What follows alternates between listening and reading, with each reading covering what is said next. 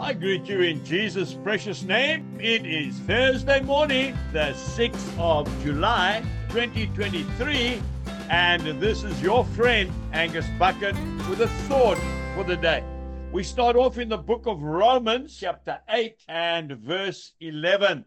But if the spirit of him who raised Jesus from the dead dwells in you, he who raised Christ from the dead will also give life to your mortal bodies through his Spirit who dwells in you. And then Colossians chapter 1 verse 27, Christ in you, the hope of glory. Oh, that's wonderful news for us today, isn't it? It's not about us. It's all about him who dwells within us. You see, your biggest enemy and my biggest enemy is not the devil. No. He's a defeated foe. His neck was broken on the cross of Calvary. When Jesus said, "It is finished," he meant it. The only thing the devil can do is tell lies. He's the deceiver of the brethren, and he's the father of all lies. Our biggest enemy is ourselves. That's right.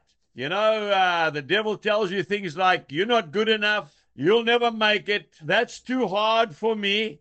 And if you believe those lies from the devil, he will neutralize you and you will be powerless. But Paul the Apostle said in Galatians chapter 2, verse 20, "I have been crucified with Christ. It is no longer I who live, but Christ lives in me. And the life which I now live in the flesh, I live by faith in the Son of God who loved me and gave himself for me." You see, when we put our total trust in the Saviour of the world, we can do it. Then there's nothing too hard for us. You know, William Carey was an English cobbler. He wasn't even a shoemaker. When somebody was mocking him one day and said, "Oh, you're just a shoemaker," he said, "No, I can't make shoes. I can only repair them." He took the gospel to India and he translated the Bible into some of the most difficult languages on earth, into Hindustani, Sanskrit, and many other languages. His favorite saying was, "Expect great things from God and attempt great things for God."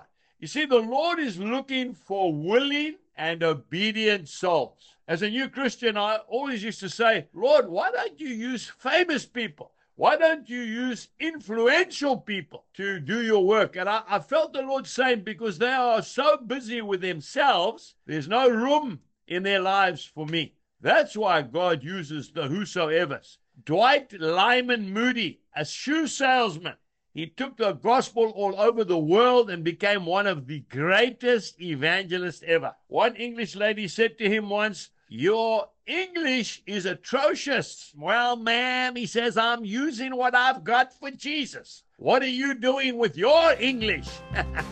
Jesus bless you and have a lovely day. Goodbye.